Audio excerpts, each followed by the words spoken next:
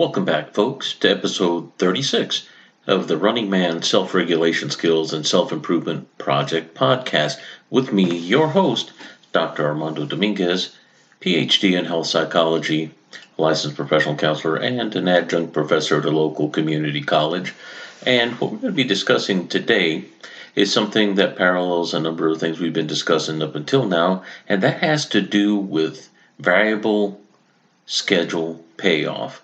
Something that we talk about often whenever we have things along the lines of gambling addiction, process addictions, wherever we're doing ritual things to do and get things to help relieve anxiety, pressure, and stress, this sort of thing. But also there's a payoff at the end. Often this happens whenever there's drug use, anything where there is a payoff that's big. Sometimes that does not happen often. And unlike drug use, wherever you get an expected result, that is the payoff, gambling is a variable payoff schedule in the sense that you don't know when you're going to get the payoff. But if you've ever gotten the big payoff, you understand that that drives the behavior in the sense that there's an expectation of that possibility because it can happen. You can get the big one.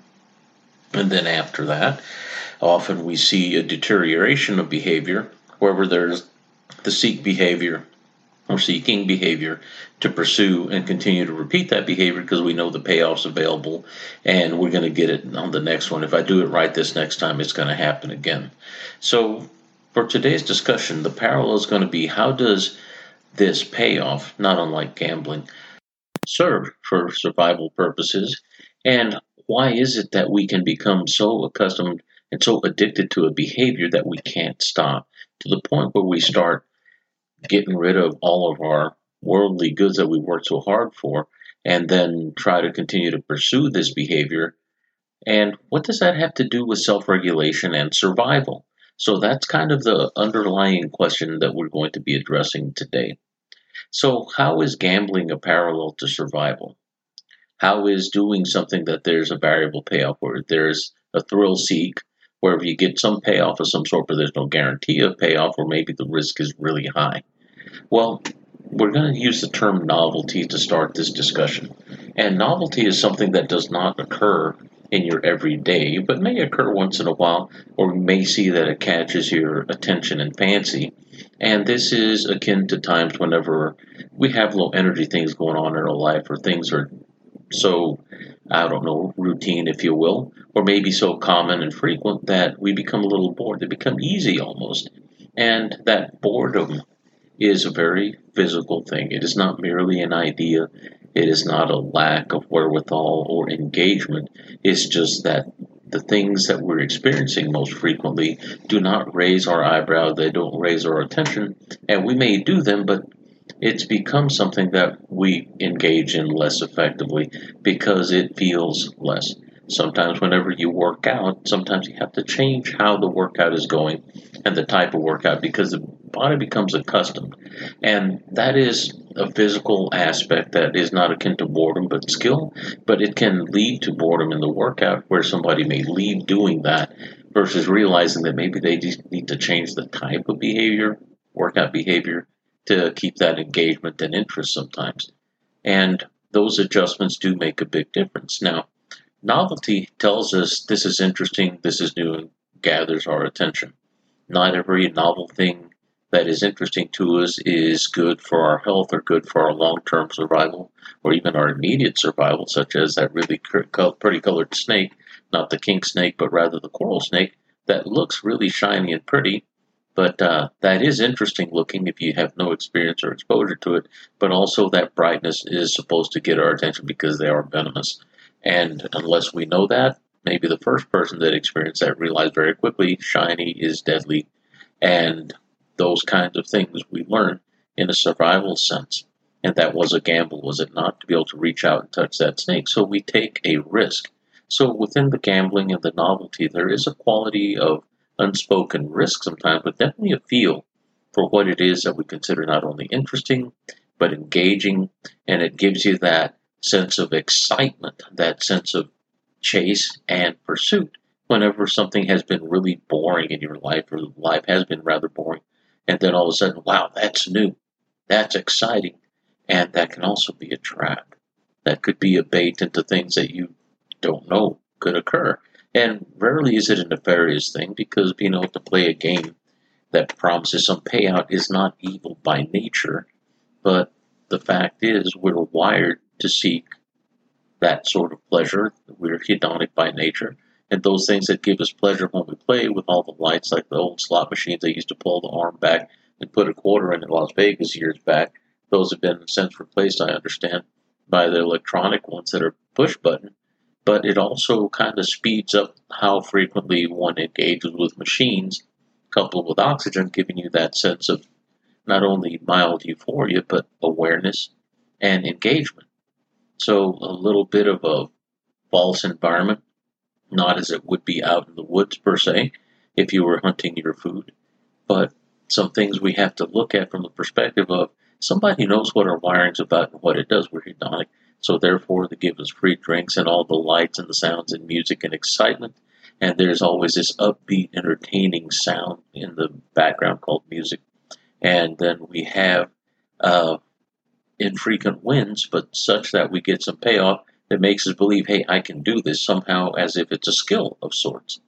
And even though there's very little skill involved, and more so luck, as it were, but it's also a matter of probability versus possibility. And the probability is, of course, always going to be in the favor of the house. They will lose some money, but they're going to win most of yours, and they're going to take most of yours versus you taking theirs. And every once in a while, yes, they do have big payouts. But these are the probabilities that we're working against. But also the possibility of winning the big pot. It's there. It's not like a never going to happen in this lifetime. It's not like a lightning strike versus winning the lottery, for instance. The chances aren't so bad, in that you could walk away with some small pocket change, a couple $100 if anything. But we have to realize that these are playing on the wiring, and these casinos have been into research, a lot of research that we'll never see in public, that has to do with, well, how can we wake these people up? Can we keep them engaged? How can we keep them spending into the wee hours versus going to sleep for 8 hours and resting? And free food on top of that. So that's another area where they become ingratiated to us, we to them rather, because they're giving us food. Sometimes you get free food, free breakfast, and it's incredibly good food, like at a four-star restaurant, this sort of thing in some cases, and for very little money. And even sometimes accommodations are given to you for free if you return. So why am I speaking about this? That's called stacking. We're stacking in the sense of those that are the casinos, uh, all the pleasurable binds or firings that will work together, having to do with food, gustation, drink, and alcohol, those things that make us feel really good and relaxed, and also fun and novelty and interest and engagement, on top of feeling very alert and awake, more so than you do in your regular life. Not that they're pushing rather oxygen into the vents to make sure that you breathe more air. And all of these things are stroking all of our pleasure centers. And when we leave there, many people come back exhausted, not realizing it wasn't the life of being busy, busy, busy. What it was is the engagement. And we're depleting ourselves of neurotransmitter, of our nutrients that keep us awake, and the higher arousal make things exciting. We tire ourselves out. So novelty is a very important thing. So what's the next important thing? Realizing that whenever we have novelty, we have the potential for developing an dependence or an addiction, because we've now found out how to make ourselves feel good. These people know how to make us feel good, and they've systemized it, and they make money. Whenever we engage in it, it's almost like we ran into that one patch of strawberries when we were cave people a long time ago, and man, we're lucky. And you know what? I'm going back there. Why? Those are good. And if we know that, we're going to remember not only how to go back there, we're going to remember where it's at. And we may even engage by eating a little more, maybe taking a few with us, start developing a stash. And this starts resembling what we would see with drug seeking behavior, where we start having people hiding money, hiding food, hiding drugs, or hiding those extras from other people, so that way you can trip your own triggers more frequently and continue to revisit that heightened state of not only awareness but pleasure, and maybe even to mitigate those effects of negative or uncomfortable or bad feelings or upset. And we may even be more apt to isolate, to do these behaviors because we don't want anyone to stop us from tripping our own triggers. And it doesn't necessarily mean drugs alone, but doing things that make us feel good, that we learn how to feel good. And many people will say things along the lines of doing things like exercising or ideas in a way that it may not be true, but it makes us feel good. They call that mental masturbation.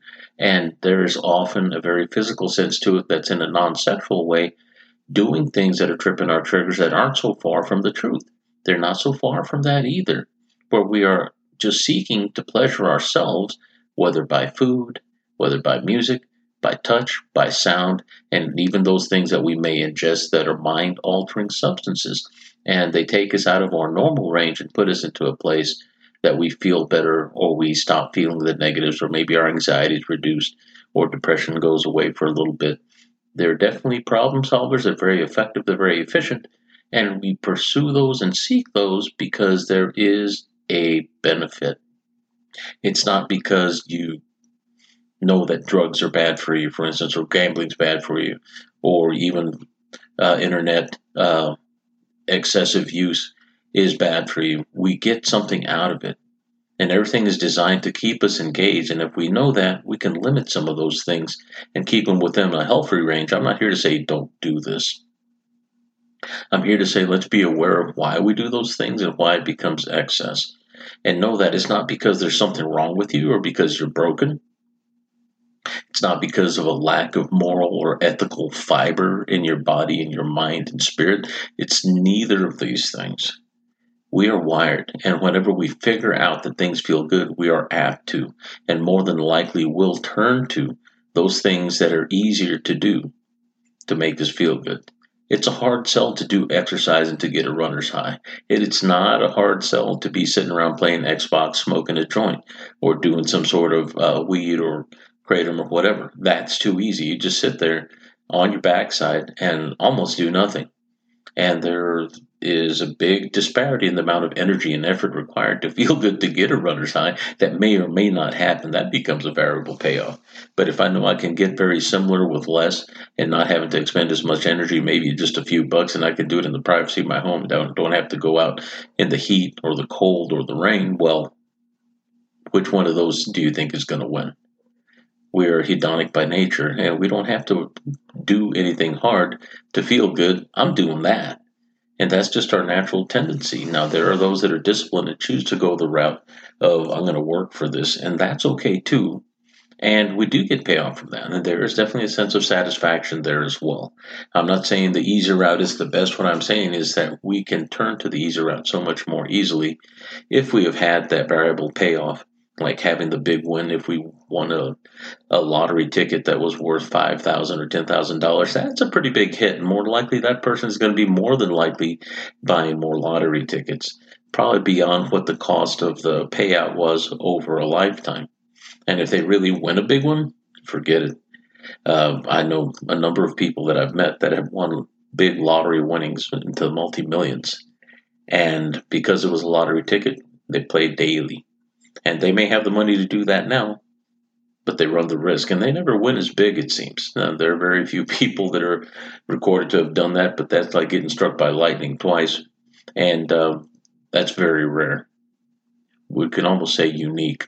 So keeping things in context. So why is this important to our survival and self-regulation? One is recognizing that we are wired to seek those things that are negative to prevent hurt, but also to seek those things that pleasure us and give us a sense of relief from the stress of life or the stress of hunting. Whenever we used to be cave people, this sort of thing. And the equivalence of hunting is working to make the little green tickets that we call money. And that is also quite a stress over time. It is a survival equivalent. Now, you may not die in the process of earning your dollars at the office, but there is a stress that is very similar to that whenever you run the risk of getting fired or losing your job or getting laid off. So there is a survival level stress there. So this gambling idea that I started in with, the reason I pointed that out is because that's the most stark, because we know that you won't win every time you gamble. But if you do take that big win, that's a huge conditioning that says, hey, this is possible. So does this mean that you're all of a sudden one of the positive thinking coaches that you can do this in quotes, as if that required some sort of skill? The only skill required was that you put your dollar down and you won the lottery by getting the right ticket number. And you may have not guessed; it may have been auto generated. Who knows? That's not skill. That's rather serendipitous. And how do you measure that as a skill? You can't learn to win more in that sense. So why is this a self-regulatory skill? One is recognizing it first and knowing that not going into the direction wherever you might repeat a behavior if you win, or if you do win, recognizing that it's probably not going to happen again. This doesn't mean being the Debbie Downer and raining on somebody's parade, but in a very practical sense, recognizing that this isn't a win every time you put your money down. And if there is a recognition of that, we're more apt to be able to defend against the negative states that come from not winning, because that could become very depressing if we're really trying hard and our body's remembering that big win and we're believing as a result of the feelings that we get that it's going to happen on the next one. I just have to get my right pencil to pencil in the numbers. I have to wear these shoes. These are my lucky shoes or socks. And I have to say a certain prayer and do this, that, or whatever. We start ritualizing behaviors as if to somehow capture quality of a response, in my sense, what I'm doing to be able to get the outcome, the win that I'm expecting, that I've had once before. And we equate it with skill and having done certain things right, when in actuality it's just one of those things that we can't measure as one thing that we can develop over time by repeating. We may repeat the behavior, but we're not necessarily going to gain a skill that'll run the risk of improving our chances of winning something that is variable schedule. And there's no guarantee of a frequent pay like you would have with, let's say, a steady job where you get a paycheck every week or every 2 weeks or every month. That you can count on. So why is this a self-regulatory skill discussion? Because understanding this and being aware of this propensity makes us safer in the way we work, move forward, especially whenever we run the risk of novelty and interest, and know that whenever we buy sometimes, even when we're shopping, we might buy something out of excitement, and then shortly thereafter, 24 to 48 hours, if you're buying a car, they usually give you a week called the cool-off period, because once the endorphins run through your system and the adrenaline rushes down within 48 to 72 hours after that's been metabolized, no longer the excitement, then you realize, oh my God, I've got a payment that I've got to pay next month, or it's due here pretty soon. And the shock of that sets in. So often whenever there is a car deal, the state I live in, we have this cool-off period that allows you to realize that once you do this, it's done. After this period of time, it's a done deal, and you can't return the car because you acted impulsively and you were in love with the excitement of having the hunt and getting the car, the acquisition. You take the picture like you would have with a deer that maybe you've hunted, and you get the rack or the horns, and then you mount them on your wall and you get excited. This is what I did. This is where often there's an entanglement of how I see myself in the situation versus how I am in the situation. Am I riding this? Am I in control of it? Or do I feel like I'm riding the wave of emotions? Am I on that emotional roller coaster, like we mentioned on episode 35, that actually changes how we believe? And sometimes what I'm having is not necessarily a euphoric recall, but I'm having an experience that will in the future become a euphoric recall until after that 7-day cool off period where it's like, oh my God, I've got to pay this car payment now. And that's the dysphoric aspect of that memory that once recollected is not nearly as fun and brings us bad feelings and may drive us to drinking. And I'm saying that jokingly, but it's not so far from the truth. So the reason I brought this up today is that there are a number of things that in a human life we have stress and we repeat, even when they're not good for us. And we can make all kinds of rational and reasonable sense as to why I know I'm not supposed to do this. It's not good for me. And that's the higher prefrontal cortical thinking. But whenever we have our emotions driving and we have that payoff and we get that arousal that we might experience at the casino, for instance, or gambling or excitement, whenever we're on the hunt, buying a new car or doing some shopping, then we want to return things because, well, it doesn't feel as good anymore. And it wasn't that there's anything wrong with the items that we got. It's just that the feelings went away. And we're riding that physical body's emotional roller coaster. We're surfing that wave of emotion and excitement because we're getting away from the novelty, possibly the boredom. And that is not a cognitive process, but there is a physical sense of I need to move and do that often happens with people that do exercise and leave their exercise programs or diet programs because there is boredom, there is bland, there is blah, and we get tired of, and these are the descriptions that we add words to at the gut feel level, and often it has to do with nutrient deficiency, wherever I'm not getting all the nutrients I need, or I may be eating less, but I'm not eating nutrient dense in a good way, eating clean. And once you cleanse your palate, you realize that even the simple foods are really good. And often we don't have enough of that cleansed palate, not only in the food that we eat, but in the behaviors that we do that may not be so good for us, so that we can get a sense or lens that is cleaner and clearer, that we may make better decisions, not only for ourselves, but for our lives, for our jobs, and our loved ones, those that are near us. And the impulse often happens whenever we get that memory, that promise of excitement, and the fast impulse. Whenever we remember such things, if we remember the pictures, the sights, and the sounds, the perceptual level, we're talking about 150, 300 milliseconds, and boom, you've got emotions. Now it feels real. So as long as you know that those things happen, it's okay to have the excitement. The idea is to give yourself a little distance, have a little pause, and a little distance equals time when it comes to the physical environment. And sometimes we just need to walk away from it for a minute and come back, let the excitement settle down, and we can make a better decision without necessarily having to stop or avoid things altogether, such as a family gathering, wherever it be, or gambling is happening, this sort of thing. And you'll feel better as a result of it. I'm not telling you to deprive yourself, but if you get to the point where it's pretty exciting, if you stay away from it, you will feel a sense of deprivation.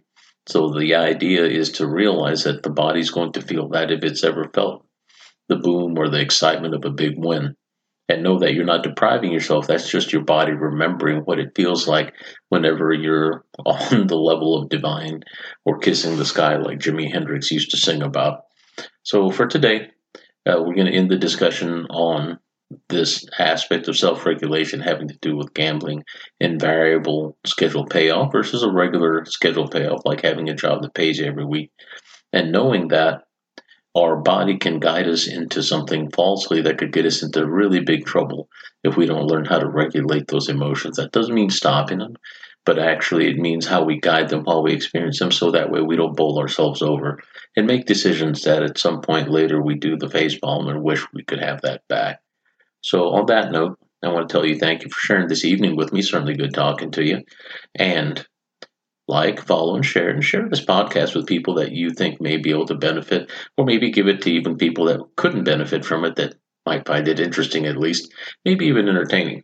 So it's been good talking to you. If you have any comments or even feedback, send them to the email at runningmangetskillsproject@gmail.com. And we'll talk to you soon. Walk well.